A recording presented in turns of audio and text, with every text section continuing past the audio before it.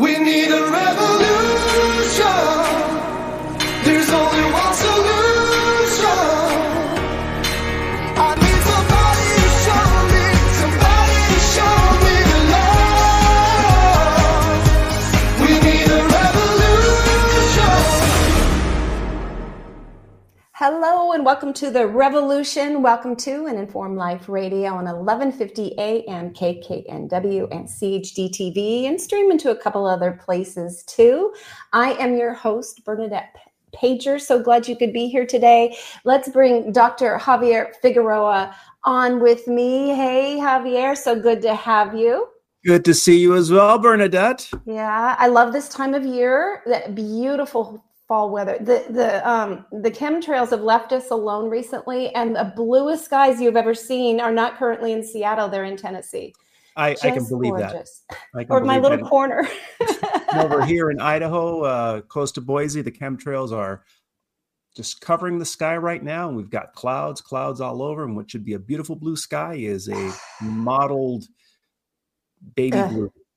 You know, one of these days we are really seriously going to have to get to the bottom of all that. I hope other people are really taking on that, because we can't take it all on. We can't tell people about it. That's somebody we haven't had on the show yet. We need a chemtrail expert. Well, fortunately, there's a couple on Substack. I'll reach out. Oh, fantastic. I really like that. Let us go ahead and say right now that the views expressed on our show are not necessarily those of KKNW or CHD-TV. Great, amazing freedom of speech platforms, and we're so glad to be with them. And the views expressed are not giving medical advice either, or legal advice, or, we're just talking. We're giving you information you need to know so that you can go consult with your trusted healthcare providers and whoever, and make your own informed decisions. Yeah, that is what we are all about. And, I've been a little negligent on and making sure every week that I give a shout out to, if you like this programming, if you're finding it beneficial, if it's inspiring to you, that freedom of speech, that we can say on the airwaves in Washington State, ivermectin, hydroxychloroquine, masks don't work. I mean, you know what I mean? And no, I didn't mean to imply ivermectin doesn't work. Ivermectin works. Hydroxychloroquine works. Vitamin D works. Gargling with iodine works. The shots are dangerous. The shots are criminal. We can Natural immunity is better. Natural immunity, preferable early treatment protocols. We don't want anybody to get sick and die. We just want healthy immunity. And we can say that on this free speech platform here at KKNW. So if you value this, please go to informedchoicelaw.org and consider giving a donation. Even $5 a month, $10 a month keeps this show on the air. It is all volunteer or donation funded to our nonprofit. We don't sell anything. I sound like Del Bigtree. We don't sell diapers. Is that what he says on his show? But we don't. And any of the little PSAs that we do on this show are for nonprofits that simply help you make sure you remember these other great organizations that are sources of news and help. Because we also sometimes play that PSA for a law firm that is a nonprofit to help people with medical and especially religious freedom. Correct. So, I always forget. So before we bring on our wonderful guest, I do want to talk about a couple of things here. Let me share this. And every week, the wonderful member of Informed Choice Washington, Gerald Broad, with a little bit of editing by some of our other awesome people in the in our organization, put together a great newsletter on Substack. It's linked on our website, or you can go directly to Substack. But what he does every week, bless his heart, is he listens to the show, and things that we mention, he creates links to. So you can go there the next, Monday, Tuesday, Wednesday, depending on when we get it out, and find the links of things that you have heard about. So that, nice. I just thank you, Gerald and Bob and Lisa and the others who helped put that together. And I wanted to let you know also, and there's some great stories in here, like this week, all 2021 all-cause mortality at the Washington State Department of Health. There's a great article on that. There's 17 candidates and politicians from the state of Washington who have signed the Medical Liberty Pledge. You can read about that. Excuse me. The Clark and Pierce County Republicans have adopted a medical freedom resolution. Very exciting. There's this growing movement across the United States for parties to adopt medical freedom platforms. Love to see that. And Washington State's own Dr. Turner participated in an FLCCC roundtable. And there's some information about that, some quotes, and a link to that great roundtable that he participated in. Javier, we also want to let people know that of upcoming events, which they kindly put in this Substack, which would be, it's coming up. Yeah, on Monday, October 9th is the next Washington State Board of Health meeting. There's links in the Substack post for you to see the agenda and sign up to give public comment, which you can do. Usually it's 1 to 3 minutes, so you get your time, and it's done virtually, or you can go in person these days, but also virtually. There's going to be Thursday, the Seattle Truth Network is hosting a Connect in Person meeting from 6 to 9 p.m. at Razzi's Pizzeria in Greenwood at 7 o'clock. There's a link there, so you can go check that out. And then a great big event where Informed Choice Washington will be having a table is the Great Northwest Awakening, presented by Patriots United Washington. So it's going to be a big to-do with famous guest speakers, door prizes, and just great time to go mingle with like-minded people who believe in medical freedom. So that's Saturday, October 21st. So I think I've got all the news there. But Javier, I want to be better and not be remiss and ask you, dear sir, do you have anything on your Substack that's new that you would like to share with readers? I've got it all prepared to pull up. One I am working on. Thank you. One, I'm working on a couple of posts. Dr. Mark Skidmore will make an announcement soon on some of the work that he's been doing, as well as some of the actions that have been going on at his university. He's been under investigation for an IRB, a potential IRB violation, and he just received news that he will announce of what's been going on. Okay. And also, excuse me, I'm working on with several of the authors to one, I've put up out a petition to request people to write in and give us their comments on how they feel about the retractions and withdrawals that were implemented against Dr. James Lyons Weiler and Dr. Paul Thomas, as well as Dr. Peter McCullough and Jessica Rose in their publication, as well as Dr. Mark Skidmore's publication on this they did. So we're almost up to 5,000 signatures right now from people around the world. Wow. They feel very strongly that this is censorship of the worst kind, and they need to reinstate the papers. Yeah, pop that in the chat for us, Javier, and I'll make sure we get that shared. Absolutely. So we can get more signatures on there. That is fantastic. All righty then. So I think we're kind of caught up a bit on the news. So now we get to bring on the amazing Dr. Sarah Kotlerman, who we had on before. There she is, Dr. Sarah. Is that okay if I call you Dr. Sarah? Totally fine. Okay, I stumble a bit over Kotlerman, so I appreciate no problem. Most people do. In fact, in the office, I'm always going by Dr. K. So Dr. Sarah is just fine. Okay, wonderful. And you look lovely. You've told me before the show that you're going off to another speaking engagement right after this. Correct. Yep, I'll be heading over with my sister, who's also the CEO of our facility, over to the Wenatchee Chiropractic Seminar that's happening this weekend, and I'm a speaker over there as well. Oh, that's so exciting. I love. Do you think chiropractic care, through the nonsense we've been through the past few years, has seen an increase in attention and growth and appreciation for what you do? Absolutely. We're actually at a weird moment in time right now where most of the offices that I'm in communication with cannot meet patient demand. This is one of the reasons that we are in the process of opening a chiropractic college in this state. One of the goals that we're hoping to meet is to meet the demand. There's a lot of underserved communities because there are not enough chiropractors to provide care. Absolutely. That's with a traditional chiropractic model.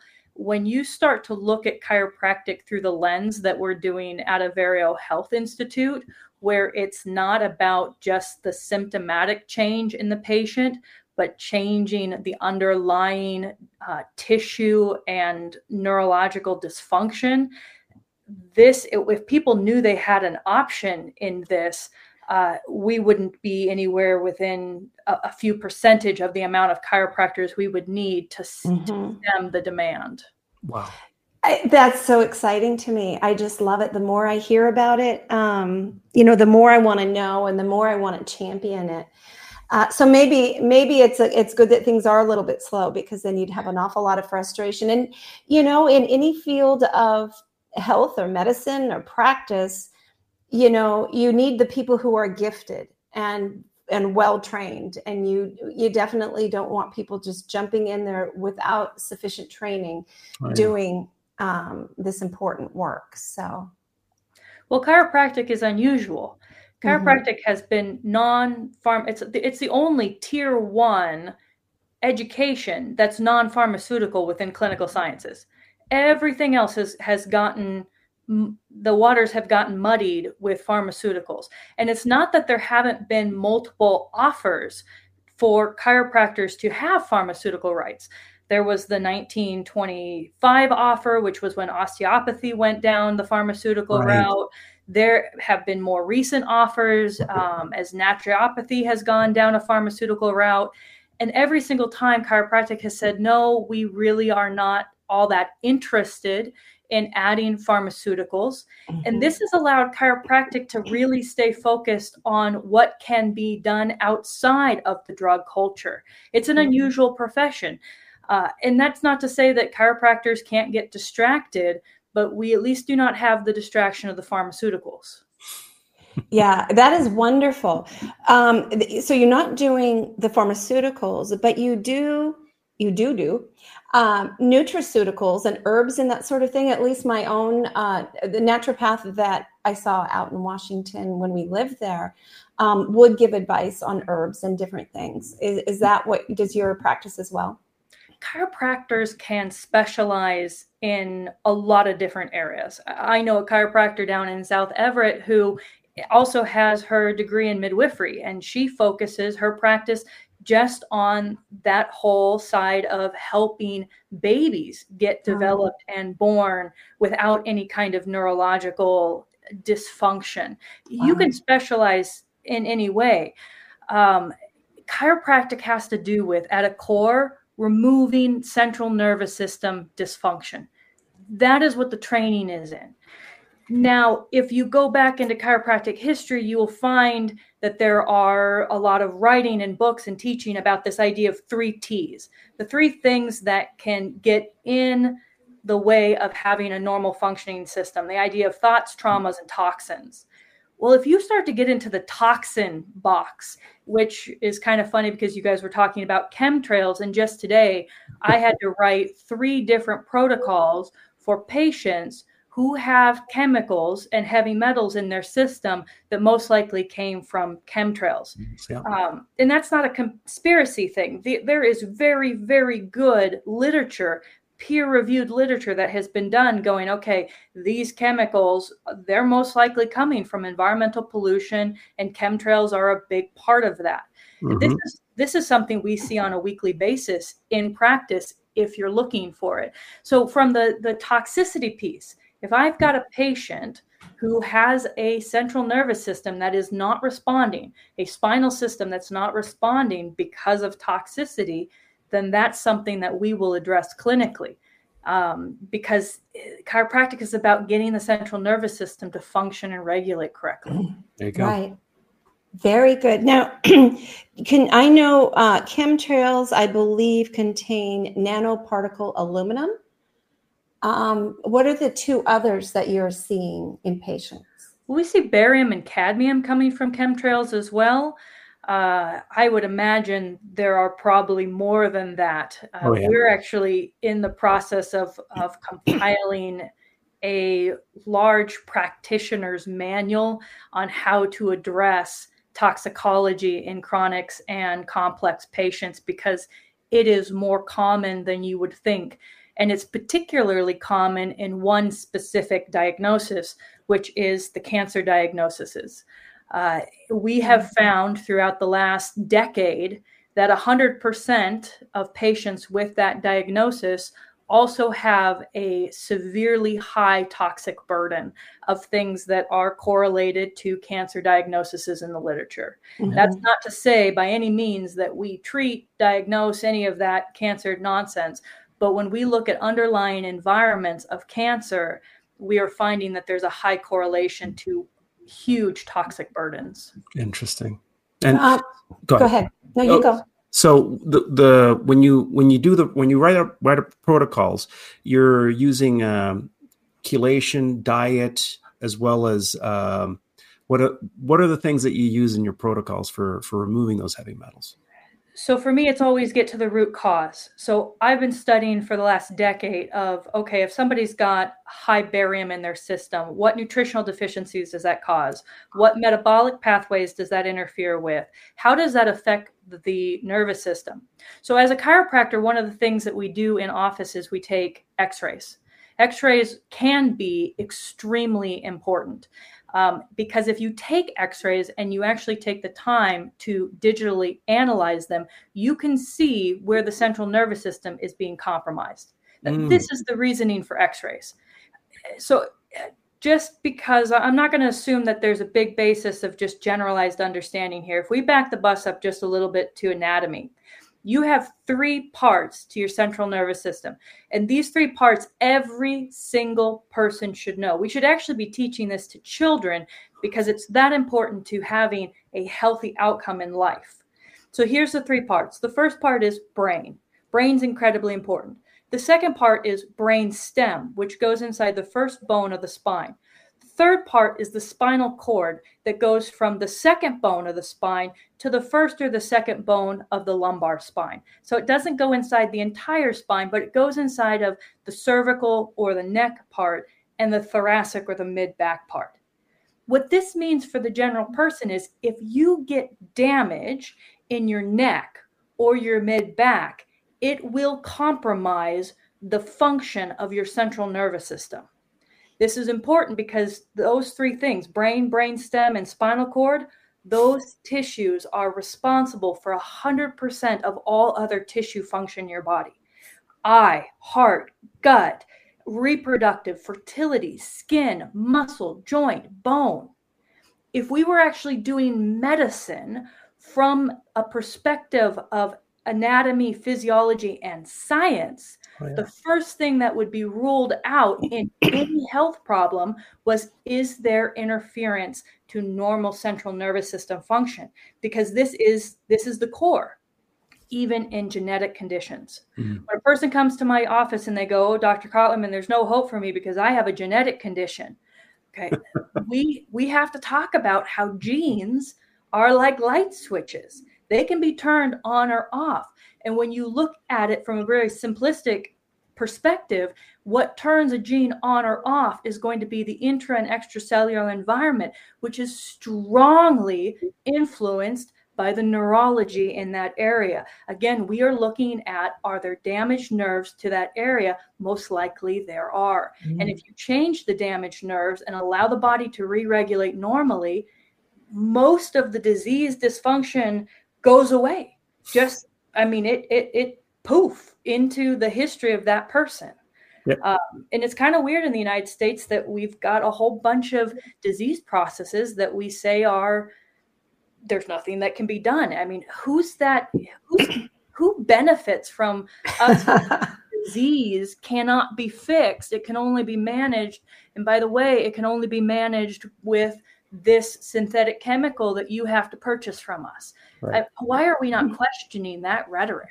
Well, we are questioning the sick care industry because they only thrive if they keep us sick. I mean, I think of us, I mean, if they could, they'd just hang us in a big building from the rafters and just slowly bleed our money out until it's gone, and then they let you die because, you know, you're useless at that point. I'm sorry, that's very critical. But, you know, Children's Health Defense is starting up a really big campaign, and more information is going to become forthcoming next month, called Reform Pharma.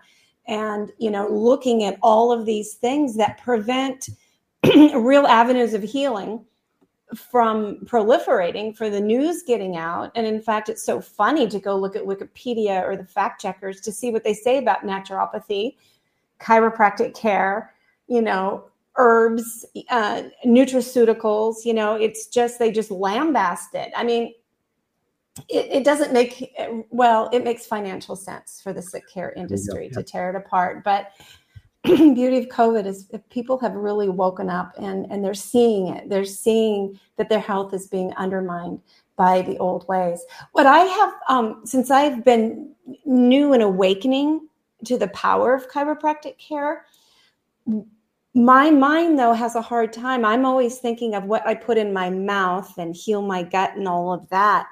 That is the essence of health. And it is. But without the removing central nervous system dysfunction, I wrote that down because I want to memorize that little quote. You know, it's not just the food.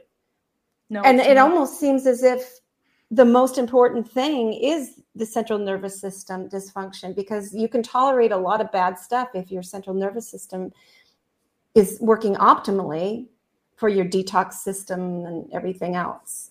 I'm not saying it'll let you go to McDonald's or anything, but McDonald's is going to be a bad choice whether your nervous system is functioning or not.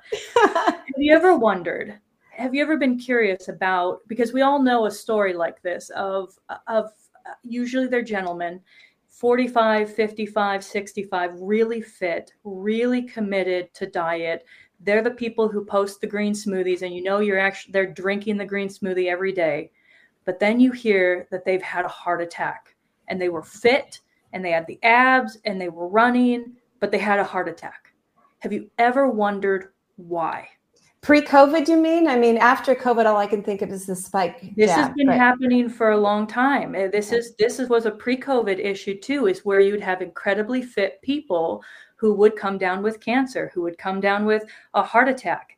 And you talk about kind of the mud smearing that happens from some of these industries. Those people were always shown as the example. Oh, well, it doesn't matter what you eat. It doesn't matter if you exercise, because look at this case of the super fit guy who still had a heart attack. You got to get in and have these tests done, and you got to take your meds, because that was always kind of the shame facing that went on with that. Right. But if you understand anatomy and understand a little bit of neurology and a little bit of chiropractic care, it becomes extremely clear why you could eat a perfect diet, why you could have your inflammation from a chemical perspective under control, and why you could be very fit and still have a disease or an emergency process go on. Because if we could back the bus up just a day or two and take that gentleman who's about to have the heart attack, and we took x-rays on him 100% of the time, it's not 50, it's not 60, it's not 99% of the time, 100% of the time, there will be an abnormal spinal damage in the area between brain and whatever tissue just went through emergency. So if it's the heart, we're going to see either abnormal damage at the brainstem, abnormal damage at C4, 5, 6, or 7, because those branches go to the top two parts of the heart, or in T1, 2, 3, 4, 5. Those are where the spinal nerves connect between the brain and the heart. We will see damage in those areas every single time. And you can walk that path with anything. I'm giving you the example of the heart, but you can walk that path with the pancreas or with the small intestine.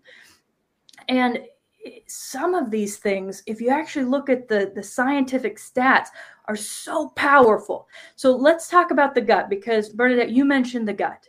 And right now, I guarantee there are people listening who are struggling with chronic gut issues. Yeah. So let's break it down from a purely scientific standpoint.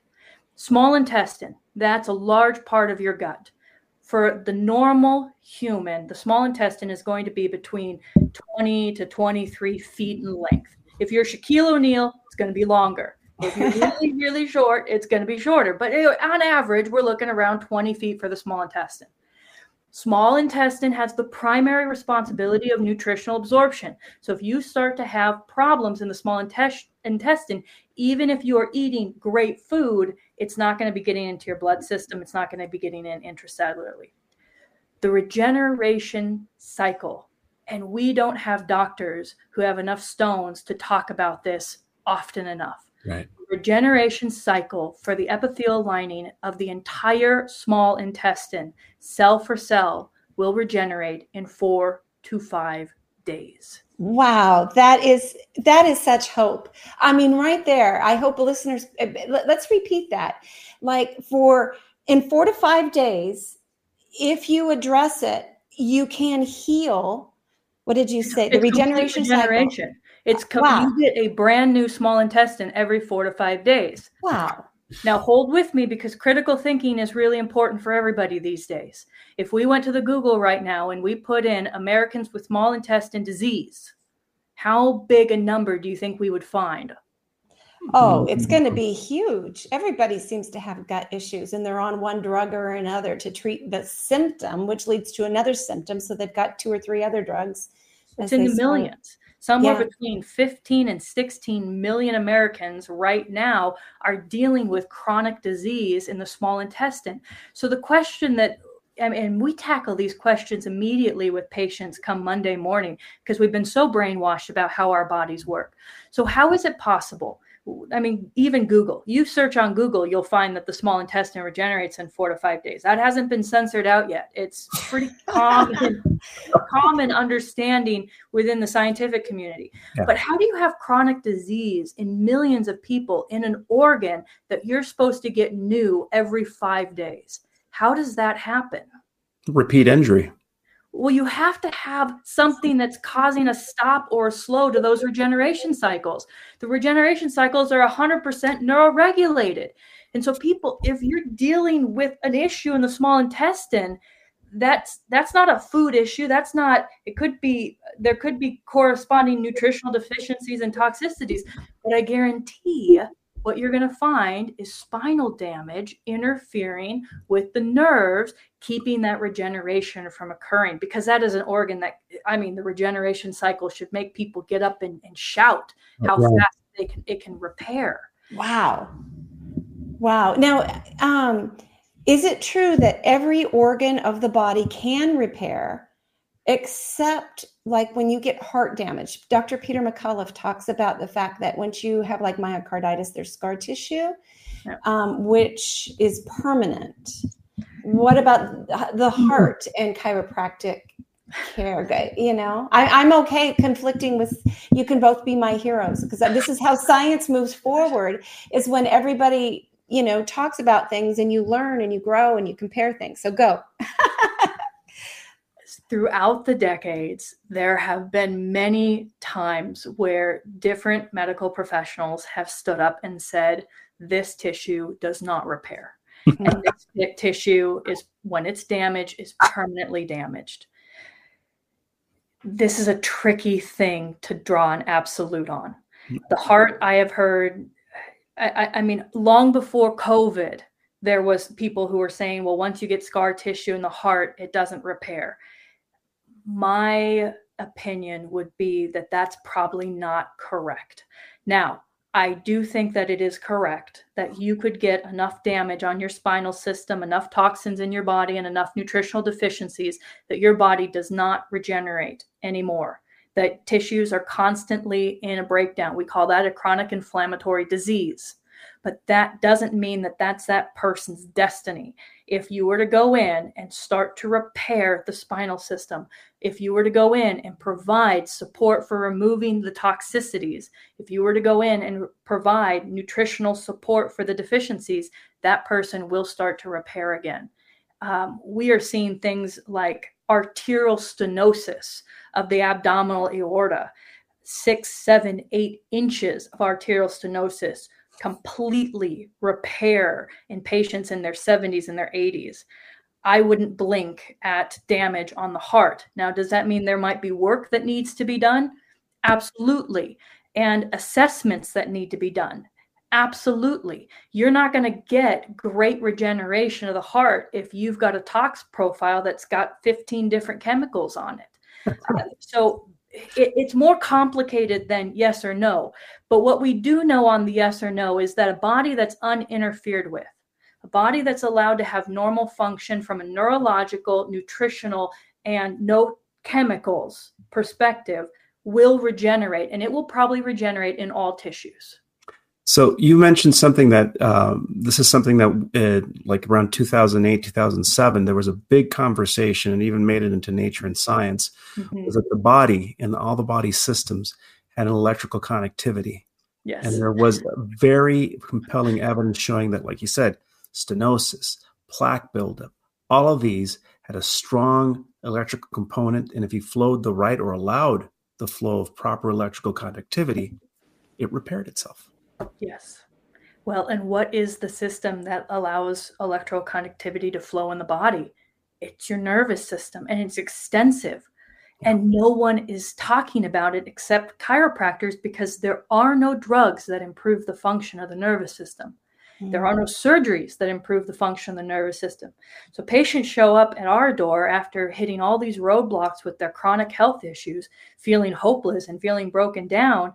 And we're the first ones who talk to them about the fact that their body has an electrical conductivity. You're not Wi-Fi. Okay, your brain doesn't just magically send signals to the rest of your body. It's hardwired. You can find that damage if you look, and you'll find it every single time. Amazing. And just the use, we work with a lot of combat injuries as well as sport injuries. One thing that has shown some incredible ability or healing ability is a combination of chiropractic and hyperbaric to allow for the proper repair of the nervous system. Like you said, toxins are a huge problem. If you don't deal with them, you're not going to get anywhere. Big fan of modality stacking. Yeah. In fact, what we do at Avera Health Institute is very concentrated care. Yeah. But we're also specializing in a niche of patients who have not been able to find results elsewhere or have been told they have zero prognosis cases. Right. I think the whole idea of a zero prognosis case is probably along the same track of tissue that doesn't repair. It's kind of based on the perspective of the provider. Most of the people that we see have been told by at least one or two doctors of different specialities that there isn't anything that can be done. And that is not what we see when we start to go about from a very concentrated perspective. But it is effort. When patients are on site, they are getting somewhere between 10 and 15 low-level force chiropractic adjustments a day. That is more care than most people have ever gotten. And they go ahead and they go get their 1 or their 2 or their 6 adjustments that are on their insurance policy, and they wonder why their body hasn't responded. Well, sometimes in these chronic cases, we're looking at hundreds of adjustments being the difference between somebody being on death's door versus a normal tissue response. We actually just had somebody come off of the national transplant list with a kidney.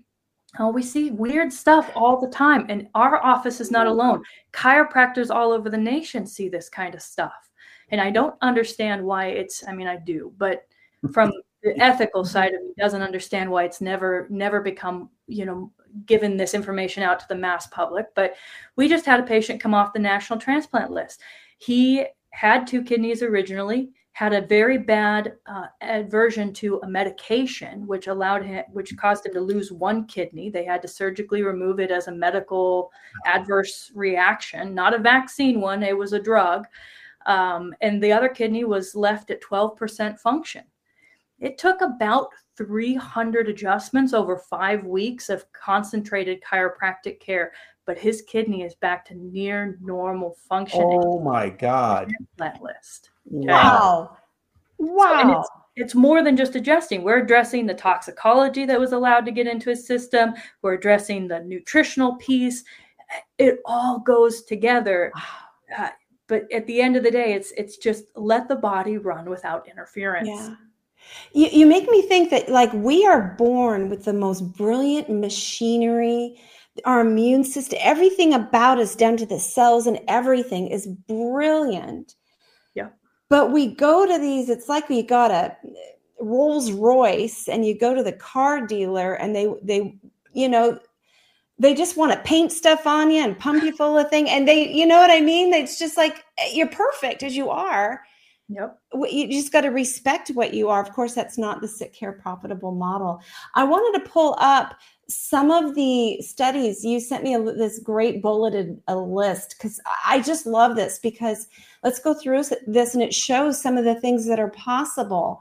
So you have right now, is it you and your teammates, your office? Who is it that has Avera Health Institute. We have always felt like we're clinicians. Our job is clinical practice, but we've always felt that if we could participate in research to whatever extent we could do, that would be helpful. So at this point in time, we've got 10 case studies that have been accepted for international publication. Now, these are cases where they're getting accepted because we're seeing things on imaging that there is very little or no medical precedence for. And we're hoping that if we continue to throw these cases out, that at some point in time, this might become a more accepted modality of care, because we live in a country that needs this type of concentrated care. It needs it. And you can't get away with just doing concentrated care without the chiropractic piece, because nothing changes in the central nervous system. You need to have that specific, focused chiropractic adjustment to repair the spinal structure.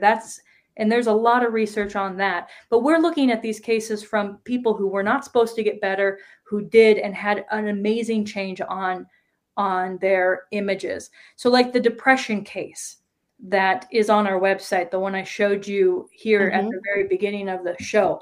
If you want to pull up those images, that would be a great thing to show. Okay, we'll do that. You keep talking as I pull it up. This gal came from another state. She did not want help with her depression. She had major depressive disorder for over 30 years. So she's in her mid-60s. So the majority of her adult life, she has had major depressive disorder, constantly living under that pressure. She came with about 3 inches of hospital paperwork. The hospital paperwork was around all the adverse effects from the different mental health medications that they had put into play. And she had tried to commit suicide 6 or 7 times over those 3 decades. So if you scroll all the way down to page 11, and these are all free access case studies. So if a person was interested, they could find out absolutely everything that was put into play to get these people their results. This is a picture of this gal's neck from the side. The neck is extremely important. Remember, that's where brainstem and some of these extremely important parts of the central nervous system is. If you look at the difference between C4 and C5 and C5 and C6 in the lower neck, you will see that the posterior parts of the vertebrae have fused, and they have fused abnormally. Now, before this was fused, what this would have been called was cervical ligament instability. Now, according to American Medical Association guidelines since the 1960s, one area of cervical ligament instability causes a 25 to 28% impairment rating for the entire nervous system. That's how important the nerves in the neck are to overall body function. It really is the first thing we should be looking at in every health problem. Every health problem, irregardless of age, irregardless of the demographic of the person. If they've got a chronic health issue, we should be looking to see if the neck has been compromised. And so we find this compromise in her neck. Like I said, the patient did not want help with depression, so we didn't really talk about it. She wanted help with her food addictions, but we went to work doing what we knew needed to happen. The result on the right side is what happened to those discs and joints after working with her for 5 days. Incredible. I mean, they're not fused anymore. Correct. That's a 2-level natural fusion that reversed in 5 days, and the disc repaired and regenerated in the posterior. That's not supposed to happen. It isn't supposed to happen, but we're living in a world where everything is drug managed. So our expectations have become very meek. There you go. Wow. That's incredible. Wow. You know, I'm also going to try to get, after 3 years of being on the radio, try to remember to repeat my guest name. I don't do that enough. We are with Dr. Sarah Kotlerman, who I just so admire, and she is giving us the most amazing education here on the power. Too much. But the power of removing central nervous system dysfunction and just letting the body heal as it was designed to heal. This is so exciting. What do you want me to show next? So this is a great case of how, if you can go in and very gently and very specifically stimulate the central nervous system. And remember, central nervous system is bigger than brain. We've gotten a little markety with the whole, it's all about the brain. Most of the time when people get in concussions, they get in traumatic brain injuries, where the most damage is actually on the brain stem. It's inside C1. And that's not even being assessed. No one's even looking, because they go, oh, well, you got a concussion, you got a traumatic brain injury. And then we just waggle our heads back and forth and go, oh, well, the brain doesn't repair well, because when people don't get better, and the second they step into my office, I go, we need to look at your neck, because how the brain is going to repair and regenerate has to do with signals that are coming from the cervical spine and from the mid spine. Same with dementia and Alzheimer's. Those things are reversible. They absolutely are reversible. But you have got to tackle the miscommunications in the central nervous system. You've got to tackle the horrendous spinal alignment. There is a spinal alignment that comes with dementia. And I would say 99% of the dementia patients that I see have the exact same spinal alignment. Someday I'm just going to put a whole wall up of all the patients who had dementia and what the spine looked like when we got started and what it looked like when we got finished. And there is a correlation between where the spine is damaged and what symptomology and what presentation of dysfunction the person has. And when the spine starts to improve, what presentation of health the person has. But again, you want to take on these kind of issues, you have to take on not only the neurological piece, but oftentimes the toxicology piece, oftentimes the nutritional piece, because that's the whole trifecta of what allows a person to respond, regenerate, get back to normal regulation. So when are you publishing that case series for your dementia patients? That is going to cause an earthquake. Oh my goodness. I got more plates spinning than I've got fingers and toes. We're big projects for this next year are we're working on creating with Standard Process, which is one of the companies that we've partnered with. They do whole food nutrition. Anytime you can keep nutrition simple, it makes sense. But we're working with them towards putting out all of the data that we've gathered over the last 10 years on toxicology. We have to start training more doctors to help people with the toxicology issue. This plays really big into adverse reactions with vaccines as well. A lot of times, these kids and adults who are having adverse reactions, they went into that medical procedure with a high toxic load. So their nervous system had nowhere else to go but into chaos. And you start to see a breakdown of neural cascades.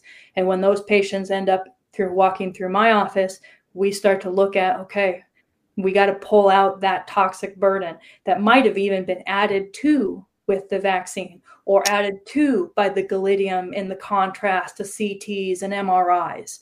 There are a lot of things that are not being shared with patients that probably need to be shared with patients. But the initial toxic burden needs to be removed, and then the nervous system needs to be repaired. And a lot of that is going to be going in and repairing the abnormal parts of the spine. Yeah, I know Javier and I'm just amazed. And, you know, for Javier to be nodding and amazed is amazing itself, because a PhD in neurobiology, he knows what he's talking about.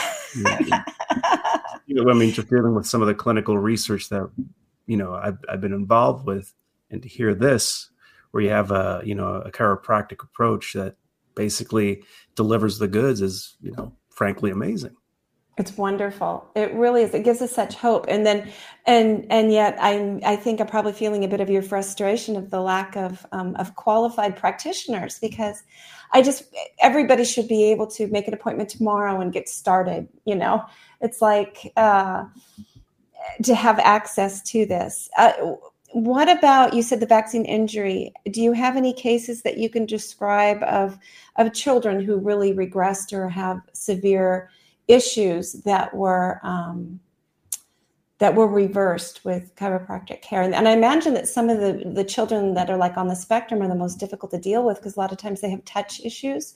They don't want to be touched, and they have sensitivities and things. You need to understand how inflammation works in the body. When children have sensitivity issues, and it's a very real thing. If you come into my office, there's no mirrors outside of a couple of bathrooms, because of how certain patients with certain neurological challenges will deal with seeing themselves in the mirror. Here's the thing that's very interesting about kids. If your chiropractic technique is gentle and specific, and we use a sustained contact technique, there is no thrust in the type of technique we use. We also use objective testing before every adjustment to know where in the nervous system needs to be adjusted. So the type of chiropractic care we're using is extremely technical. And one of our goals moving forward, Dr. Martin, who is part of the Aveiro Health Institute team, he actually has a Substack. Javier, you should go check out his Substack since you're already on Substack. Dr. Martin's Health Homework. You would love it. And he's publishing Substacks, I think, just about every day, and putting out a tremendous amount of research and good stuff on all aspects of health. But Dr. Martin's actually going to start a mentorship process for DCs that have to do with training DCs how to use our very technical adjusting, sustained contact, directional force adjusting method. That is part of the battle, is getting doctors of chiropractic more technical and offering more care. There are a whole lot of patients out there who cannot tolerate a high velocity adjustment anymore because of some of the damages in their system.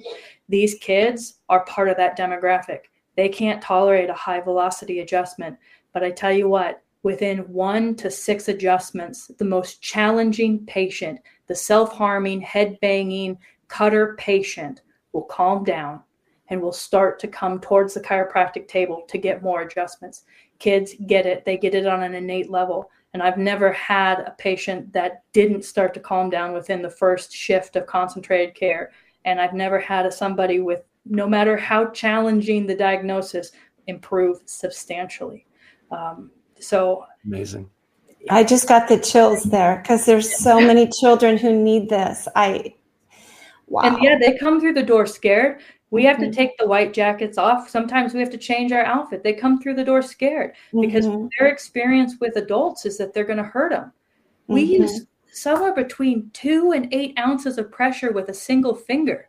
It doesn't cause them any pain. Even if they have a sensitivity issue in the first adjustment, you need to put a little bit of an anti-inflammatory topical over their skin, or a little bit of a cool rag, so that the sensitivity of the inflammation on those nerve endings doesn't make them jump all over the place. Within a few adjustments, they've got it before their parents have got it. And I've seen little autistic kids who are non-vocal. They'll run over and grab my leg and they go, "She doesn't touch anybody." I go, It isn't me. It isn't me. She recognizes on an innate level that if she continues to get up on this table, everything's going to work better in her system.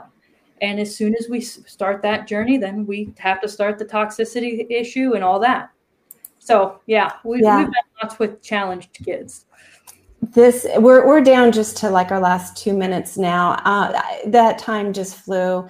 I'm just so happy to have you here. You've got the last few minutes. I've got your website up there, Averio Health Institute.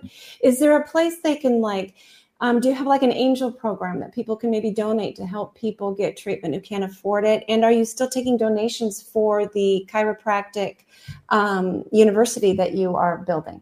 Correct. So if somebody wants to get involved, it would be awesome if you send some money to the Washington Chiropractic College.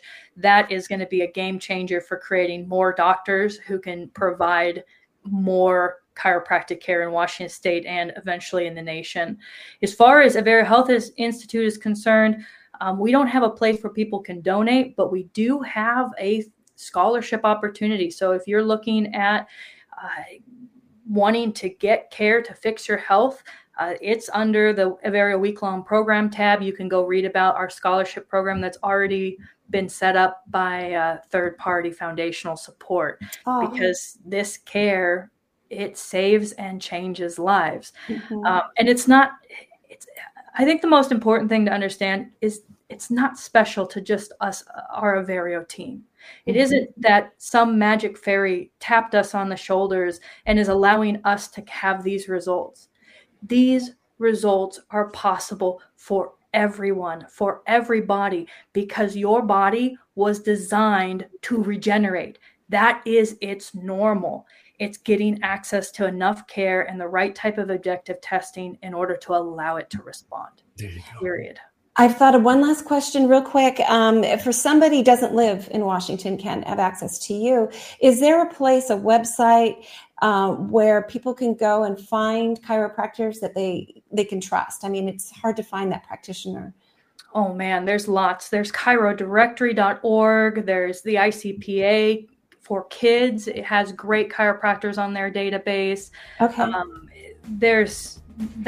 Takes more than 1 minute to answer question. Yeah, I know. I'm sorry. Well, that's a whole nother talk. How do you find a great chiropractor? We will bring you back and answer that question and give you plenty of time to bring it. So, Dr. Sarah Kotlerman, thank you so much for your time and all your great work.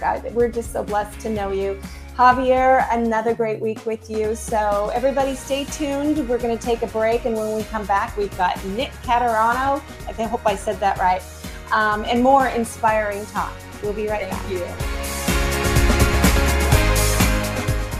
you. If you're looking for a publication that delivers honest takes and critical insights into the issues of our day, then look no further than The Flame Paper. The Flame Paper is written for the people, by the people, who aren't afraid to challenge a mainstream narrative, be it healthcare, voter fraud, political correctness, or even the one world government. The Flame is full of timely articles, reports, and expert advice written by freedom-loving, truth-telling experts, journalists, and concerned citizens. To subscribe, go to theflameusa.com. During this unprecedented response to an infection outbreak, it has been made very clear that shutting down lives and businesses is not sustainable or repeatable. We've also learned that it's unnecessary. Treatments exist and always exist. For 99% of the population, nutrients and oxidative therapies that support the immune system and improve symptoms are always available to address viral infections. For the less than 1% who need more, inexpensive, unpatentable drugs can be added to the nutrient therapies to improve outcomes. It's time each and every one of us empower ourselves with this knowledge. We need not ever bring our lives to a halt again. We can both save lives and retain the liberty that nourishes us body and soul. Learn more at healthyimmunitynow.org. That's healthyimmunitynow.org. Informed Choice Washington is a nonprofit organization that advocates for healthy immunity, medical freedom, and fully informed medical consent. The right to make medical choices without coercion is fundamental to our civil liberties and a basic principle in all human rights declarations. To learn more, tune in each Friday from 3 to 5 p.m. to An Informed Life Radio and visit the website informedchoicewa.org. It's time to take a stand for medical freedom. Go to informedchoicewa.org today.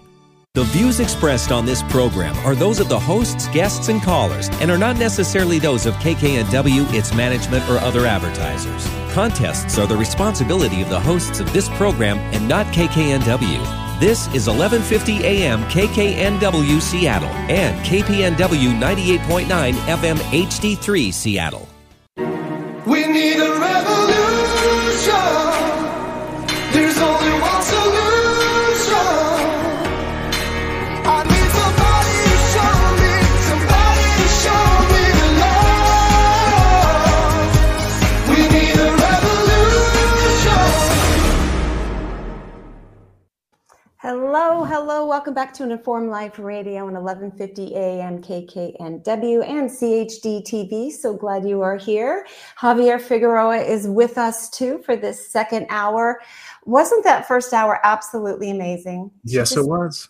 I just can't hear that enough. And I took notes. I don't think I usually take quite so many notes during a show, but it makes me want to sit up straighter and go find a good chiropractor. And There you go. Doesn't it just give you a hope for the future that, Oh, yeah. that all this nonsense going on, that we can achieve health, and it's really very exciting. And I admire her courage, conviction, activism, everything that she is doing. And we need more. We need more of that. Let's multiply that. 100% agree. Yeah, that is so cool. This next hour, we have got another kind of cool and inspiration with us. We have got a man named Nick Catarano, if I'm saying his name right. Hey, Nick, did I say that correctly? Bernadette, that's great. You did it a lot better than most people. You got it. It's the three fingers. Caturano. Caturano. Okay. I love it. So I'm going to go ahead and read. You sent me a little bit about you. So you are an 18-year cast member. Does that mean you're still with Disney?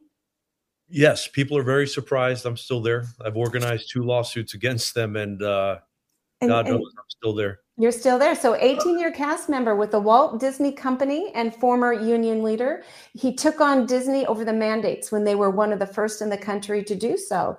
His open letter to the company at his website, you are so funny, goofyvaccine.com, got a lot of attention and pushback. I'm surprised they didn't sue you for using the word goofy, but has goofy, and I think everybody's got to agree the vaccine they try to force on us is really a goofy vaccine. It is. It has nothing to do with the character. I know, but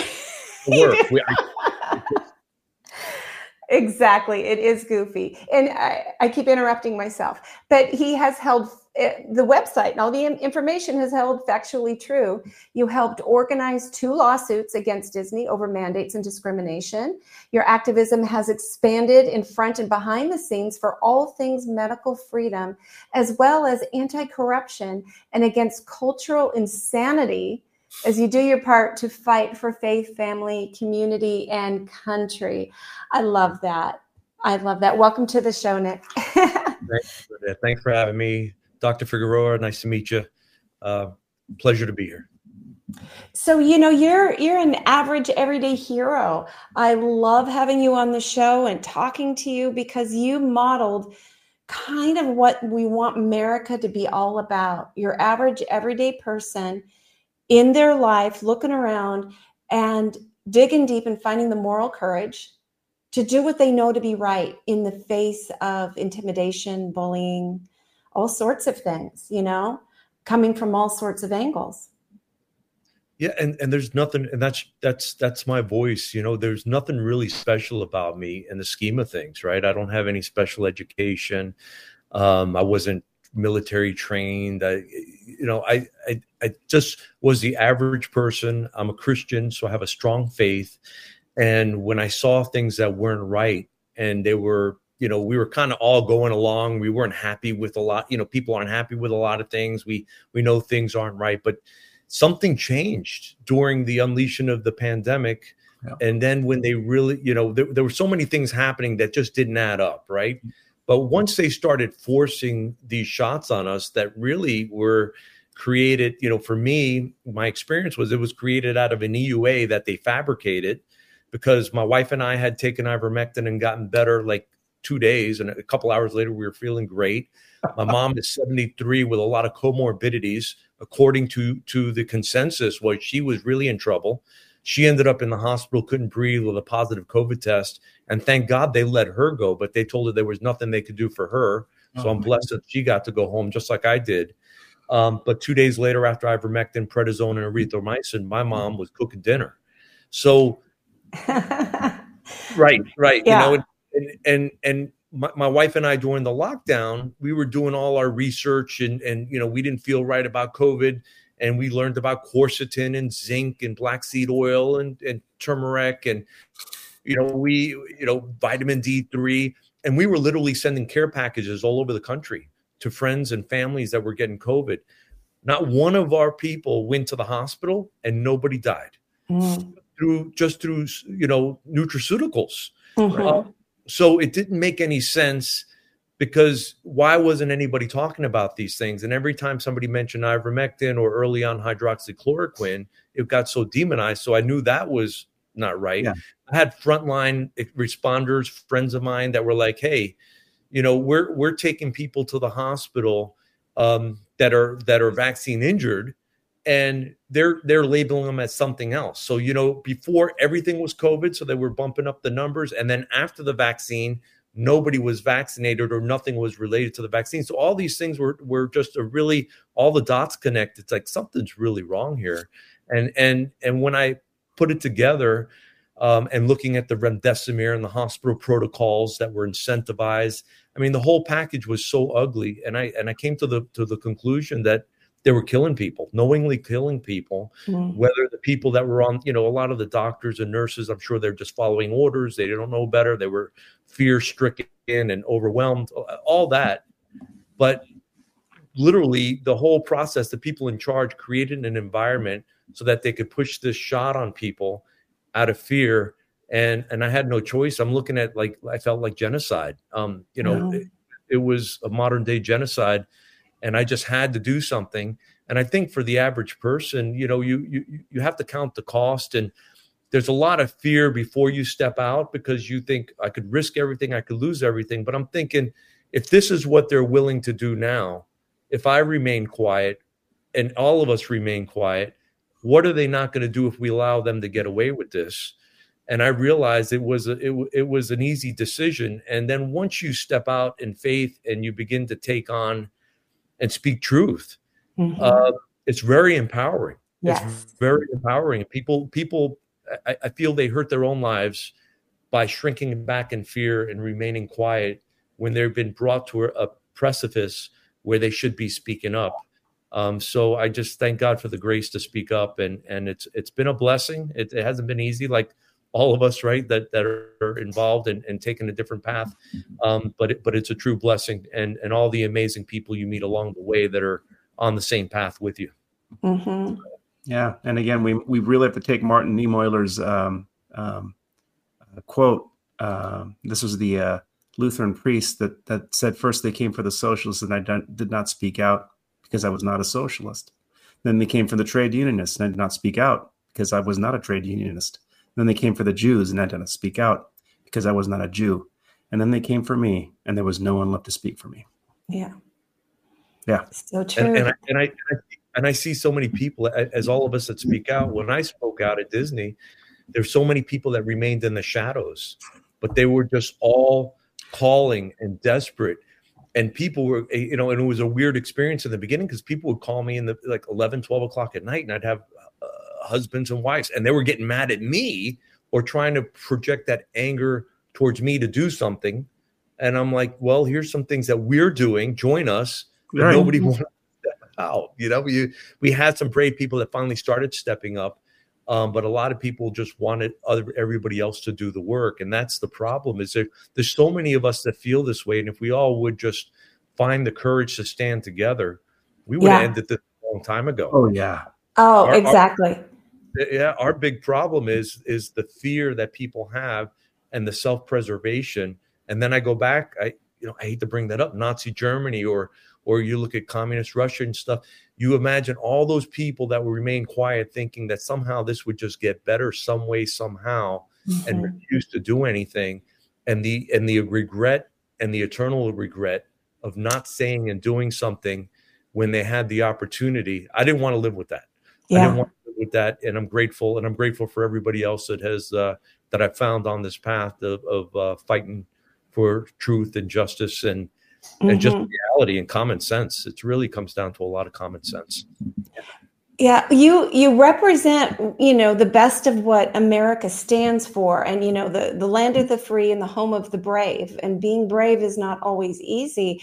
And I've just been kind of a little bit, embarrassed, I guess, for our nation when places like Canada can rally 1 million trucks and millions of people along the highway waving and gathering. And in Europe, these massive protests against the shots, against the masks, against all the nonsense going on.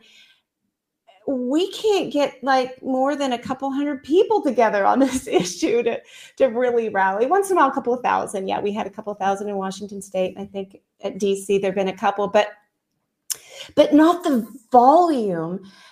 What happened to America's courage, to that sense of, I have to stand for truth and justice?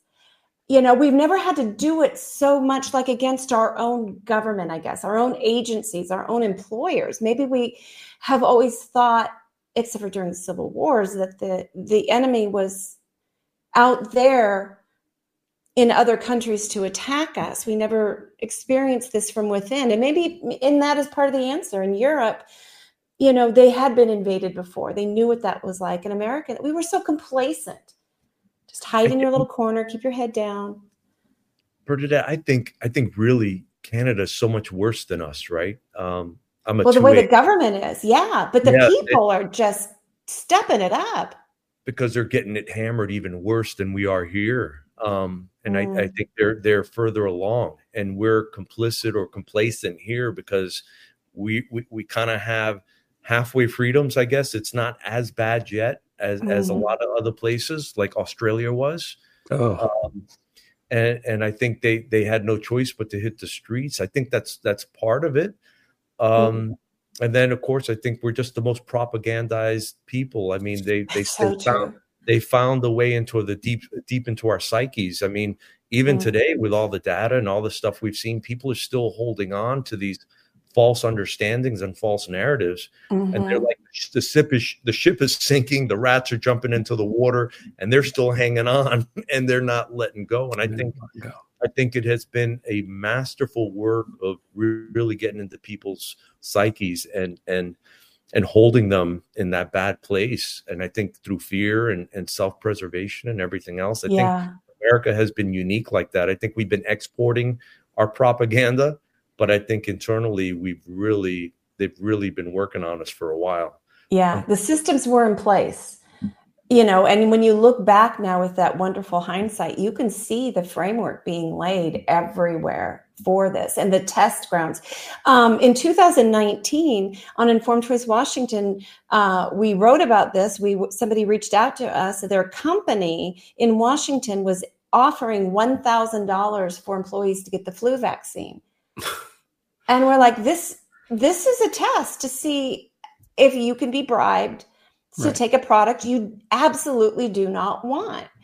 And that was right before COVID hit. There, you could see so much of this going on.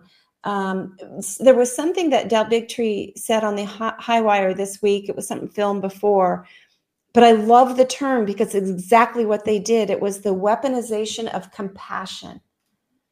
Now, I've said a couple of times, over the years that they co-opted the best side of humanity because we are good people. We want to do right for our neighbors.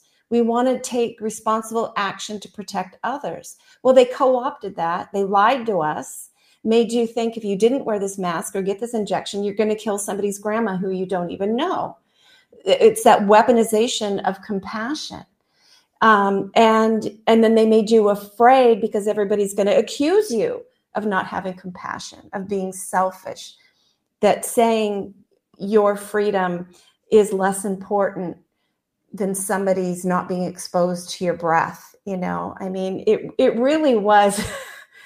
And you had all the celebrities telling everybody how evil we were, and the unvaccinated, the pandemic of the unvaccinated, and all these stars, and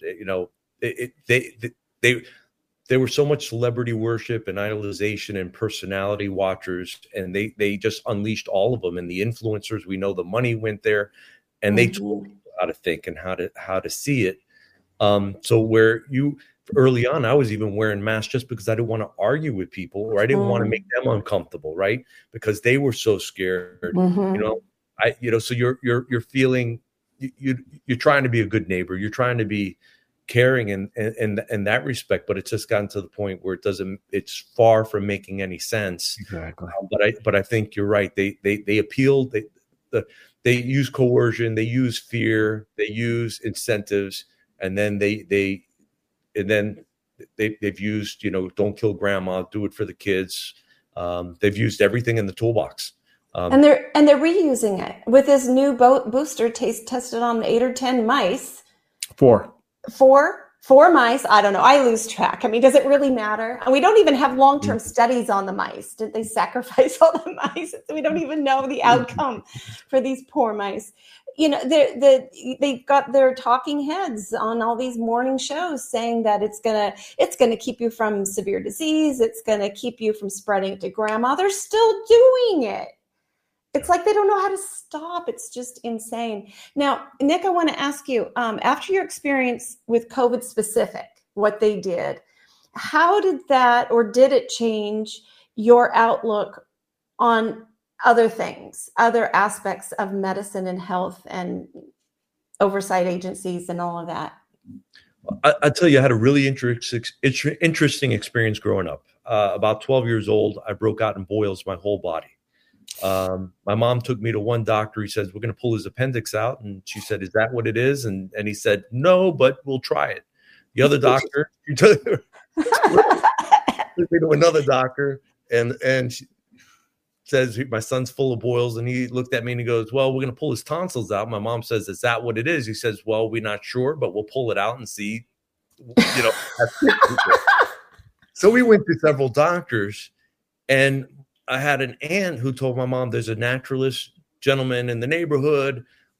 Take Nick over there and see how that goes. And I'll never forget the experience. We were living in Miami at the time, and I went, and it was an elderly couple in the 80s, and very nice and gentle. And they put me up on the bed. They literally had a bed right in the front room. And they put me on the bed, and he felt my feet, and he looked at my legs, and he says, what does he eat? And my mom says, well, he eats a lot of Burger King and McDonald's and stuff like that. And Chef Boyardee eat out of the can, and felt my feet. And he goes, he's just not handling the toxins. So she said, get him a juicer, nothing but fruit juice, vegetable juice, goat's milk, and I think soy milk for 3 months. That's it. And you're going to cure him, and that's fine. Well, I had growing up in a Cuban household. My whole Cuban family thought my mom was crazy and going to kill me. So they were sneaking me steak sandwiches every once in a while. But my mom, for the most part, stuck it out. And I was fine. It all went away. And I learned a lesson early on. That experience taught me that, surgery and medicine is not always the answer. Right. And there was a natural way to go about this. So I always had that. I was always had a healthy fear of organized medicine, because they're just treating the symptoms. They weren't getting to the root cause of it. And a lot of times they're just poking in the dark. Yeah. I was quietly always and trying to help. I had a lot of friends that had gotten cancer, and I had a lot of experience there and trying to help them out. And the deeper I got involved and saw different things, that's a whole other discussion. So, but the prefaces of coming into the pandemic, because this whole system, what I saw, and I'm sure you guys are aware, that was allowed to foster and get away with so much and keep asserting and establishing itself, they've just gone berserk and out in the open and crazy. Mm-hmm. So, and where I was more careful to speak out in the open, I just got tired of being quiet and just realizing if there was ever a chance where I could trust some medicine, or I just have lost all trust in organized medicine, though there's some great doctors still and some that I'm friends with that I turn to. But I have a healthy distrust of the whole system, and all vaccines and all, what are they putting in these things now? They want to put mRNA in your plants, Right. mRNA in the plants and in the food supply. And it's a failed system. And we know it failed with all the empirical data, with everything. And they still want to keep pushing it and forcing it onto you in your food system. And the common sense question is why? Why, after all this, that it's failed, it doesn't do anything that promised. There's so many adverse reactions. People are dropping dead, and you guys want to put it into my salad. So it's I think it's woken us all up, and I think the pandemic is more than just the vaccine, right? Kids were staying home from school. Parents were watching their screens, going, "What sense does this make?" Yeah. We saw, the lockdowns, and we saw the absurdity of, you can go out in the streets and riot, but you can't fight for your medical rights or your, whatever. Yeah. Yeah. It was just all these things together, and it just kind of propelled me. And the whole going after children has really been a heartbreaker, where you're watching these young people being confused at such an early age over topics they're not ready to deal with. And then they're going to put these medicines, these castration medicines in people and young bodies, and literally mutilate them for life. It's just, we've reached another level of absurdity. I think all these things that we're watching is just, we're playing for all the marbles now, and we either win or I can't imagine, if they had full control, what this is going to look like. Oh, that's a scary thought.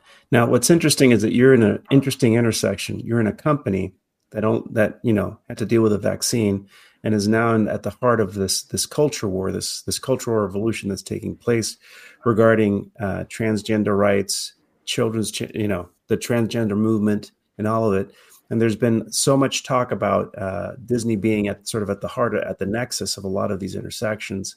And there's been so many different topics. There's a couple of YouTube shows that concentrate mostly on Disney and about what's been going on there.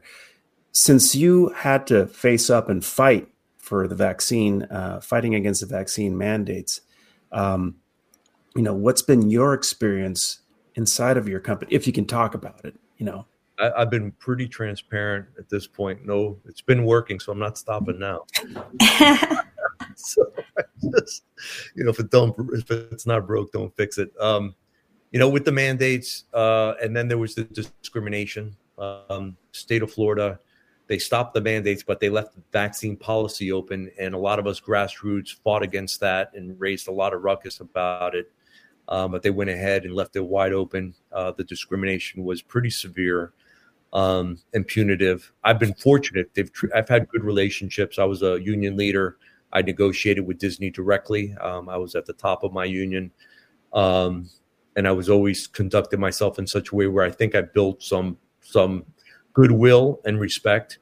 But they did a lot of discrimination. They did a lot of things that didn't make any sense.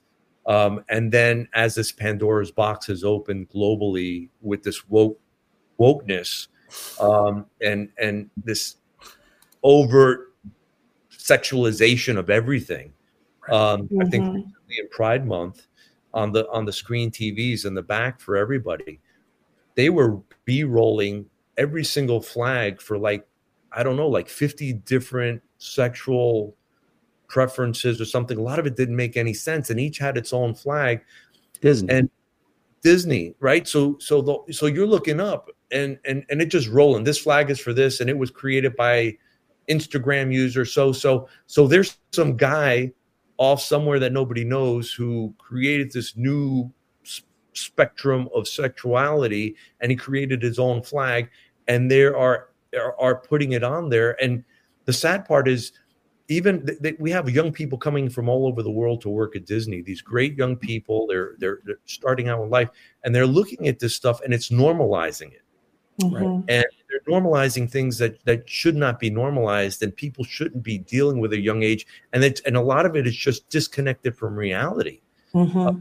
And that's the real hard part. When they're disconnected from reality. And my early description was, it was like putting a lot of young people and children on a ship of crazy, sending them way out to sea so that they can't see the shores of truth, so that they have no up and down or no north star to find out how to figure out what's right and wrong anymore, because they want everything to be right, everything to be accepted, everything.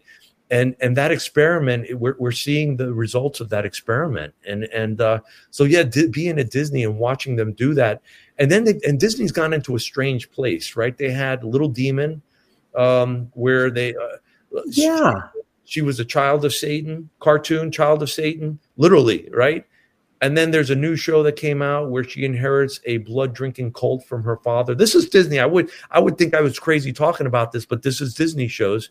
And then there was pushback that got rid of Little Demon, and they squashed that through Hulu. But then Disney, after Iger, and there was a shift of, we're changing course, or we didn't like how that went. The new show is a young lady, 18, has a one-night stand with the devil and has his child, and this is on Disney Plus. And you begin to see all these cultural phenomena. It's not just at Disney, right? It's coming up everywhere, right, through ESG and everything. And you're like, what's the purpose of this? What kind of fruit in people's lives is this when you're such a media and influential company, especially to children? And what Disney does is they signal, recently there's a Polk County sheriff, Grady Judd, and he does these big sting operations for predators, and he catches, and he always brings in a bunch of Disney folks, employees for it.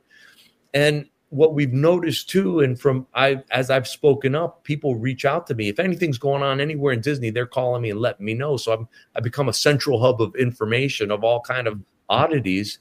But they've opened themselves up and almost sending a green light to a lot of behaviors, and they're opening the doors. So you're bringing in all these super alternative people, and they're finding a hub there. Right. And they're finding a refuge there.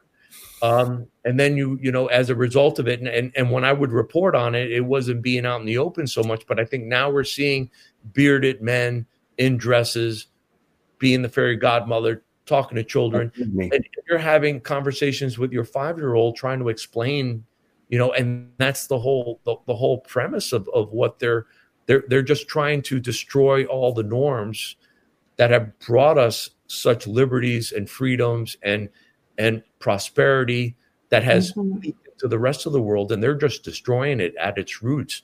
And Disney's just like the tip of the spear, but of course we know they're not the only one.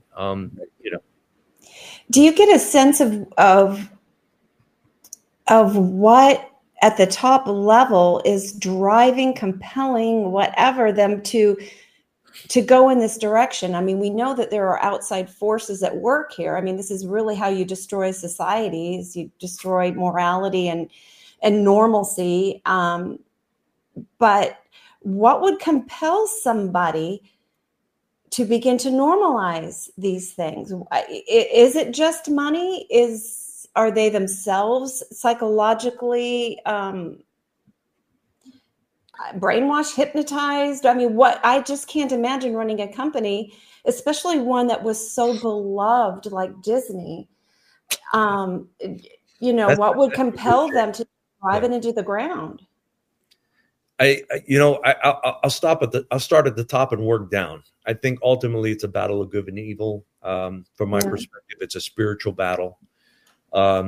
So people, when they give themselves over to a lot of these things, it's a spirit that takes over, and it kind of changes them. You see a lot of young people where they've created these collages, right, of these beautiful young people, and then they start to change.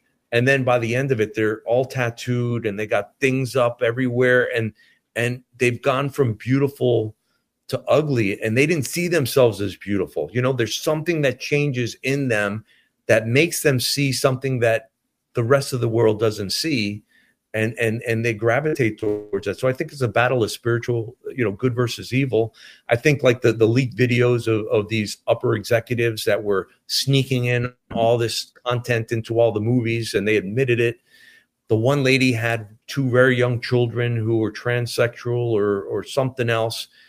And how do children at that age, get these ideas? And for me, it seems to be, it's been incentivized by these very free thinking kind of areas of our, in academia or wherever it comes from. So I think these parents and these people, it's something wrong going up there, but they are embracing this idea of true freedom, of breaking all the norms of some kind of true freedom, some new society where they find the definition of freedom is, an individual that can basically have an intimate relationship with anything.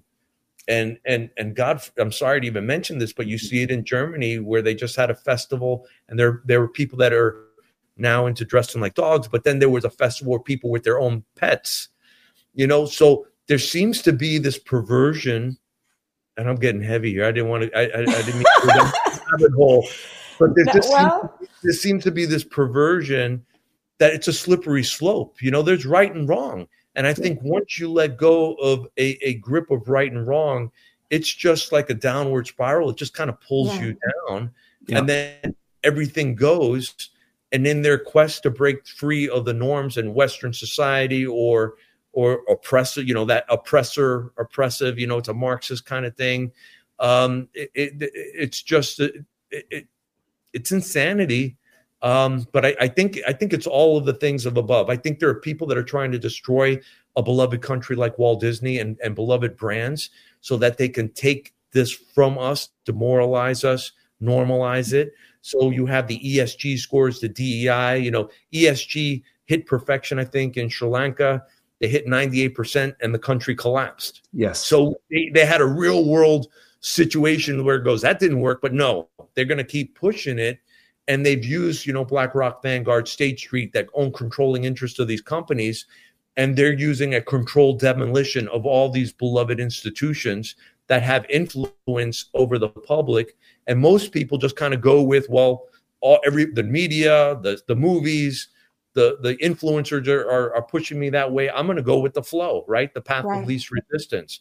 And I think that's where I talked about earlier, when you shrink back in fear and you allow them to fill the void where your voice needs to be, they're going to take you to places you never imagined. And I think that's what's happened. We're all ended up in places we never imagined because we didn't fill the void with the truth, and we didn't have the courage to take a stand when we could. So then they drove the train. They drove it in. They're driving it into the ground. I don't know if that answered it all. I'm just just drove it into the ground. I'm going to go crawl in the corner now and just start bawling. I'm still hopeful. But it's ugly and it's bad, and it's worse than anybody thinks because most people aren't spending the time to look at how bad it really is. It really is, yeah. Yeah, we need more of like the three of us and other people. Our side is growing, but we do. Freedom isn't a lack of morality. Freedom doesn't mean evil wins, right? Freedom means you can stand up on the side and champion goodness. And you can decide, no, I'm not going there. And I think that basic humanity, I think even some of the young people are caught up in these things that are dangled at them and toyed. I mean, humans are very easily influenced. I think that even them in the midst of it know somewhere in the heart and the soul that this isn't quite right. This isn't quite how life is meant to be, right? And we have to be, as we stand up for goodness and we stand up for what's right, that we are also standing up with open arms, ready to take back people and help them heal, whatever that looks like to that individual, right? Help them heal and come back to the way I don't know, they've co-opted language, and everything has been co-opted, but you just know it. You know inside when something's right. You know when you're doing wrong. And they're taking that from people, especially young people that were still developing. You know, I heard, I had one family, a young lady was 11 at the time, and she comes home and says, all my friends are all these different sexual preferences. And she had enough sense because of her family upbringing to say, but they're doing it because it's incentivized. It's cool. Everybody says it's cool, so they're doing it. And where did that coolness come from? Somebody kind of brought that in. Now, the same young person 2 years later fell to the things that she was able to notice. Oh, no. People, even when they know better, they can't stand against the onslaught that is happening, that just unleashed on us. The whole pandemic just unleashed so many things during this 2 or 3 year period. Yeah. So it's just young people and even a lot of adults, they just don't have the mental fortitude anymore because they've let it go. And critical thinking, they don't have what it takes to stand against these things. So these people that are doing these kind of influences, they know what they're doing, and they don't care. They don't care about the people that they're creating. You know, they're helping create a lot of this confusion, and none of them care. As opposed to, we really do care, and we're fighting for them, and we're ready to take them with open arms. But it's really a battle. It's a battle that we're going through. Yeah. It's a Brave New World. I think that's the one I recently reread, A Brave New World, and 1984. And sometimes I get the plot points mixed up because I'd actually listened to my audiobook back to back. What was I? But it was so freaky because there were things that I saw in it that when I read it in high school, I never noted. I didn't think about what it meant and how they're doing it. Now you're living it. It's like, oh, wow. Yeah. But, you know, the sexualization of children, it just went right over my head when I read it in high school. But the other element that was really interesting in A Brave New World was like the main character, or maybe this was 1984. Well, one of the two books, the main character was spending too much time, they were being told, with one other friend. It's like you're getting too close to that person. That was frowned upon. Intimacy, long-term, it was 1984, thank you. Long-term friendships, establishing something that could be considered, say, a family unit, was discouraged. And we're seeing, that the whole family network. And if you can't we are family creatures, we're social creatures. We need that comfort of those around us that are part of our family unit. And if you don't have that, you go look for it elsewhere. Yep. And the government ultimately steps in to replace that for you. You look to them for the guidance and the help. And it's so easy to turn the young people. I just pray for that. It just breaks my heart. Some of the young people, what they're going to be going through. I mean, it makes me kind of sick to my stomach, but we have to face it, and we have to stand up, and we have to speak out. They make us afraid to speak out, but we must speak and find the language. It's a lot like the what is called neurodiversity. Now, there is a whole lot of environmental and iatrogenic injury, which is injury by medicine, injury by doctor intervention, going on in the world. Our children are sick. They're exposed to so much. They don't have enough chiropractic care, right? In the last hour, they need more of that. But there's a lot of things, including vaccines, that are leading to a whole lot of harm, especially neurological harm. The inflammation leading to all these behaviors that get labeled. And so we have all of this, and so they put everything under this umbrella. And at first they were honest. In the 1940s, they realized that a lot of these behaviors looked exactly like mild or severe encephalitis. So they knew there was some sort of brain injury going on. But then in about the 1960s, when they began developing drugs to treat the symptoms, they we're not going to look at causes anymore. Just forget that. Let's just treat the symptoms. And then the umbrella became like, the autism spectrum. It evolved, and then it became, it's not abnormal. That's just neurodiverse. You're not injured. There's nothing wrong with you. You're neurodiverse. And then they made it so that if you spoke up and said that you wanted to end the harm leading to these diagnoses, they said that you were discriminating, that you wanted to eliminate all the people with autism. Right. And so they normalize injury.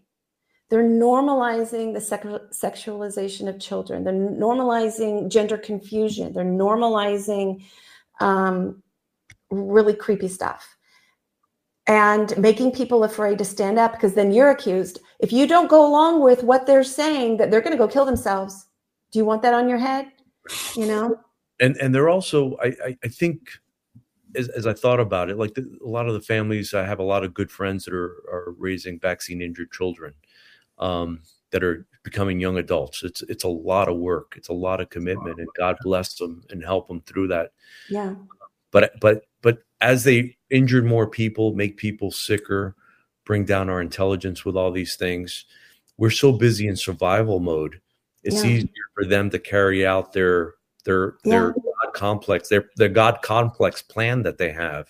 Yes. Of ruling everything the way they see fit into their utopias, their whatever it is they're coming up with. So I think all those things are strategic to push us all into survival mode, that we can't all fight. We're not at our full force. We're juggling many things, trying to fight Goliath at the same time, and we can't even get the rock in, and we need our friend to put the rock in so we could sling it, and I think a lot of us are in that boat where we're putting on many hats trying to keep up. And I think that's all been part of it, on top of making money and all the other stuff. But and you know who is healthy though in this nation? The millions of people illegally flooding over the border who are not required to get the COVID shots. And, it seems as if, okay, I hope I'm not getting beyond KKNW and CHD-TV with going in this direction. But I mean, when you've got millions of people here illegally, a fair percentage of them, healthy young men, who, are desperate for work and to remain, you're building a healthy army against the unhealthy citizens who you've damaged through your whole sick care industry. And one point that I noticed I was brought up that was really terrible is like all these families, like in cities like New York, where I'm from, they're being forced to vaccinate their kids or they can't go to school, right? Mm-hmm. But yet they're bringing in all these other kids, and nobody's against the other kids. We're against the policy and the environment and the leadership that's creating an overwhelming ability that we can't keep up with. Right. I'm for, I'm for legal immigration, protecting kids, all of that. It's like, I mean, Elon Musk was yesterday like at the border, and I agree 100% what he said. I'm absolutely pro legal, well done, organized immigration of individuals who are well-meaning and want to serve, live a good life here, coming here. But it's unsustainable. It's unsustainable what's coming in, and it's frightening because people are vulnerable.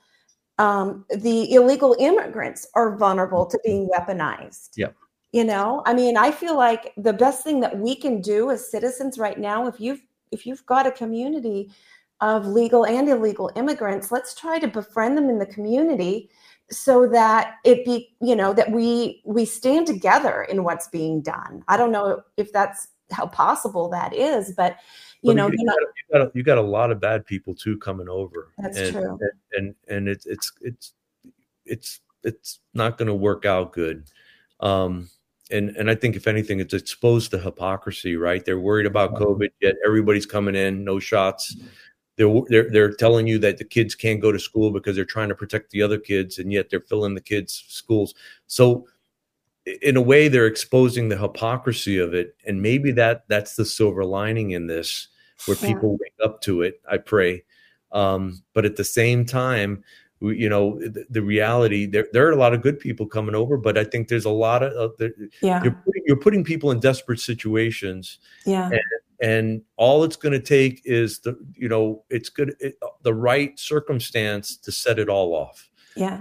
And they've been pitting everybody, they're pitting us with race, genders, immigration, and they're creating this thing, and they want us to turn on each other. And then, you're seeing the no rule of law in these cities, like you saw in Philadelphia the other day, and these things have been normalized and under some crazy ideas of social justice that make no sense to anybody that has any foot in reality. But they're creating all these perfect storms, and that's why I warn people, we're further down the road, and they're setting us up for the perfect storm.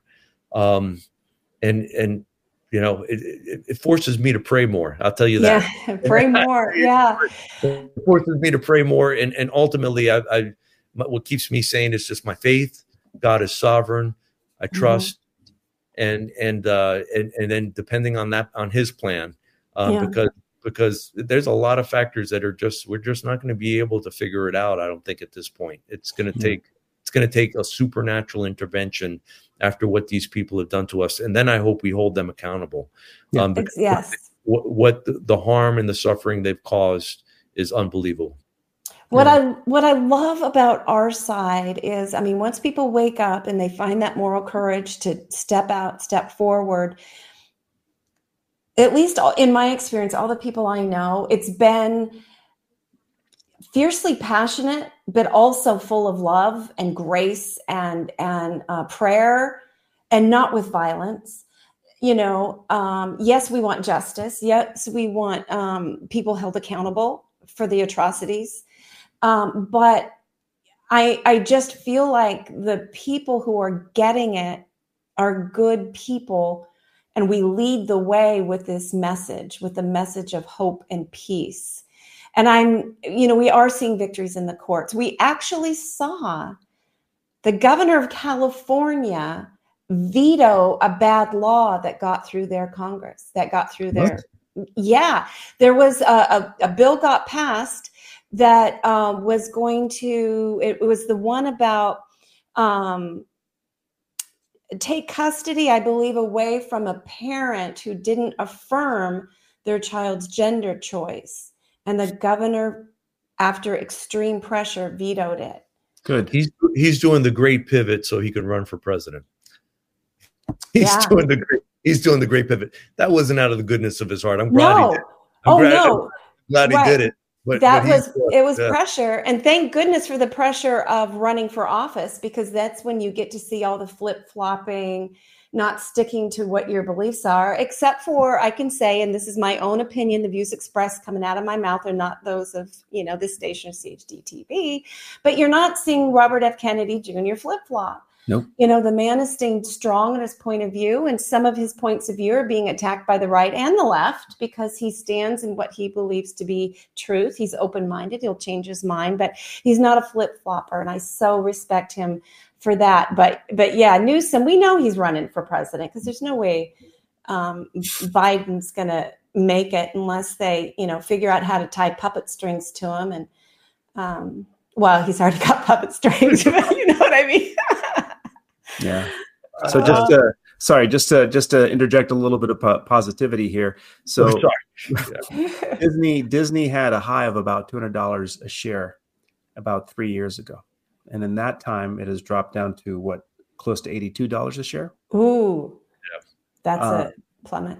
Parents are pulling back from Disney. I don't wish anything.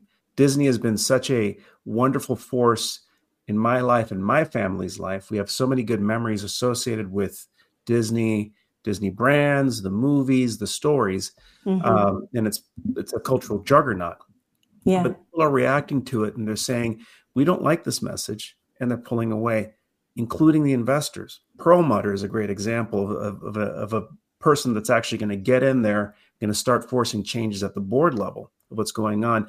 And we have to remember that what we're seeing right now, as you pointed out, Nick, is that this is a cultural revolution moment, and it's a very thin level, a very thin veneer of people that have gotten into the right positions and are driving it. And the same people are going, this isn't right. This isn't working. The other thing that really impresses me is that in this country, the amount of prodding, goading, gaslighting, lying, and outright criminal activity that has been imposed on the American public, and we haven't had a single riot, a single outburst. People are, I think they're realizing that this is so dangerous that we really have to open up our hearts and understand what is going on and react with great care. Yeah, they want us to step out of line and do the far left is burning buildings and no action taken. But where we see how they created instigators and created January 6th. Now, I don't give anybody who actually, did anything illegal that day, but, that whole thing is just, can you imagine if there actually was on our side?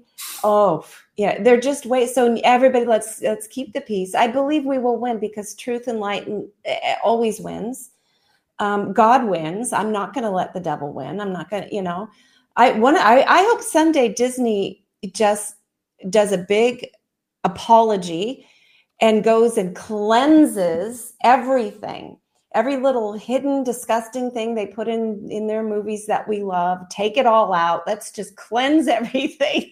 Start over. Let's get back to what it's all about. I grew up with the wonderful world of Disney and staying up on Sunday nights. And, I still believe in trying to preserve childhood innocence and that magic. It still feeds who I am today. It's so much fun to spend time with your family there and make memories and everything. And one of the biggest things is I talk to people, especially a lot of older people. I see people literally get emotional because they have such fond memories with their families and everything. So it has been heartbreaking. And, hopefully, I always say I'm calling it out for a win-win. I ultimately, and the reason I stayed at Disney still working when I have other options is because I wanted to remain a voice inside. When so many people were scared to even talk out, and it was everybody was whispering in corners to me and everything. Now I'm able to have conversations out in the open, and it has helped change the trajectory of things. So yeah, I'm hopeful and going back to a sense, some more goodness, more balance. We were the most diverse company on the planet. Nobody had any problems with each other. But once they start going after the kids, they've reached another level of something else. Yeah. Time for us all to take a stand. I'm showing your website there, goofyvaccine.com. And where else can people find you? Because it's delightful to hear you talk. Just you're a brave, courageous, ordinary man. And you also have a Rumble channel. Can you tell us what that is? I got a Rumble channel. My friends at Freedom Square, good friends of mine, they said, you got to start a podcast. And I said, no. And they said, we'll help you with it. So I finally started a podcast, and it's on Rumble only. They kicked us off of YouTube like in 4 hours. Hey, you're on target when you only last 4 hours. 4 hours. So we're on Rumble at Catarano and Rick's. And we got some shows up there, so we've been really enjoying that. So it's just great to meet new people that are like-minded, and we're fighting for the same things. So it's really always great to talk to people. And thank you for having me on and having a great conversation today. Oh, you're very welcome. I feel like we went pretty dark. But that's okay. We brought it back. We brought it back. Well, Nick Catarano at goofyvaccine.com. Thank you so much for your courage. Stay strong, stay out there. Javier, as always, great to have you on the show with us. Everybody, we'll be back next week with more live, wonderful interviews. So all of you live an informed life. Stay strong, stay loud, stay loving. We'll catch you next time. Hi, I'm Brad Dacus, president and founder of the Pacific Justice Institute. For over 25 years, PJI's mission has been to defend religious freedom, parental rights, and the sanctity of human life. PJI has protected patients from being taken off life support and stood up for citizens around the country facing job loss for medical decisions that should be left between them and their doctor. For free legal representation and resources, visit pji.org. Hi, I'm Lynn Redwood, president of the nonprofit Children's Health Defense. Our chairman and our entire team are devoted to ending the epidemic of illnesses and disorders plaguing our children today.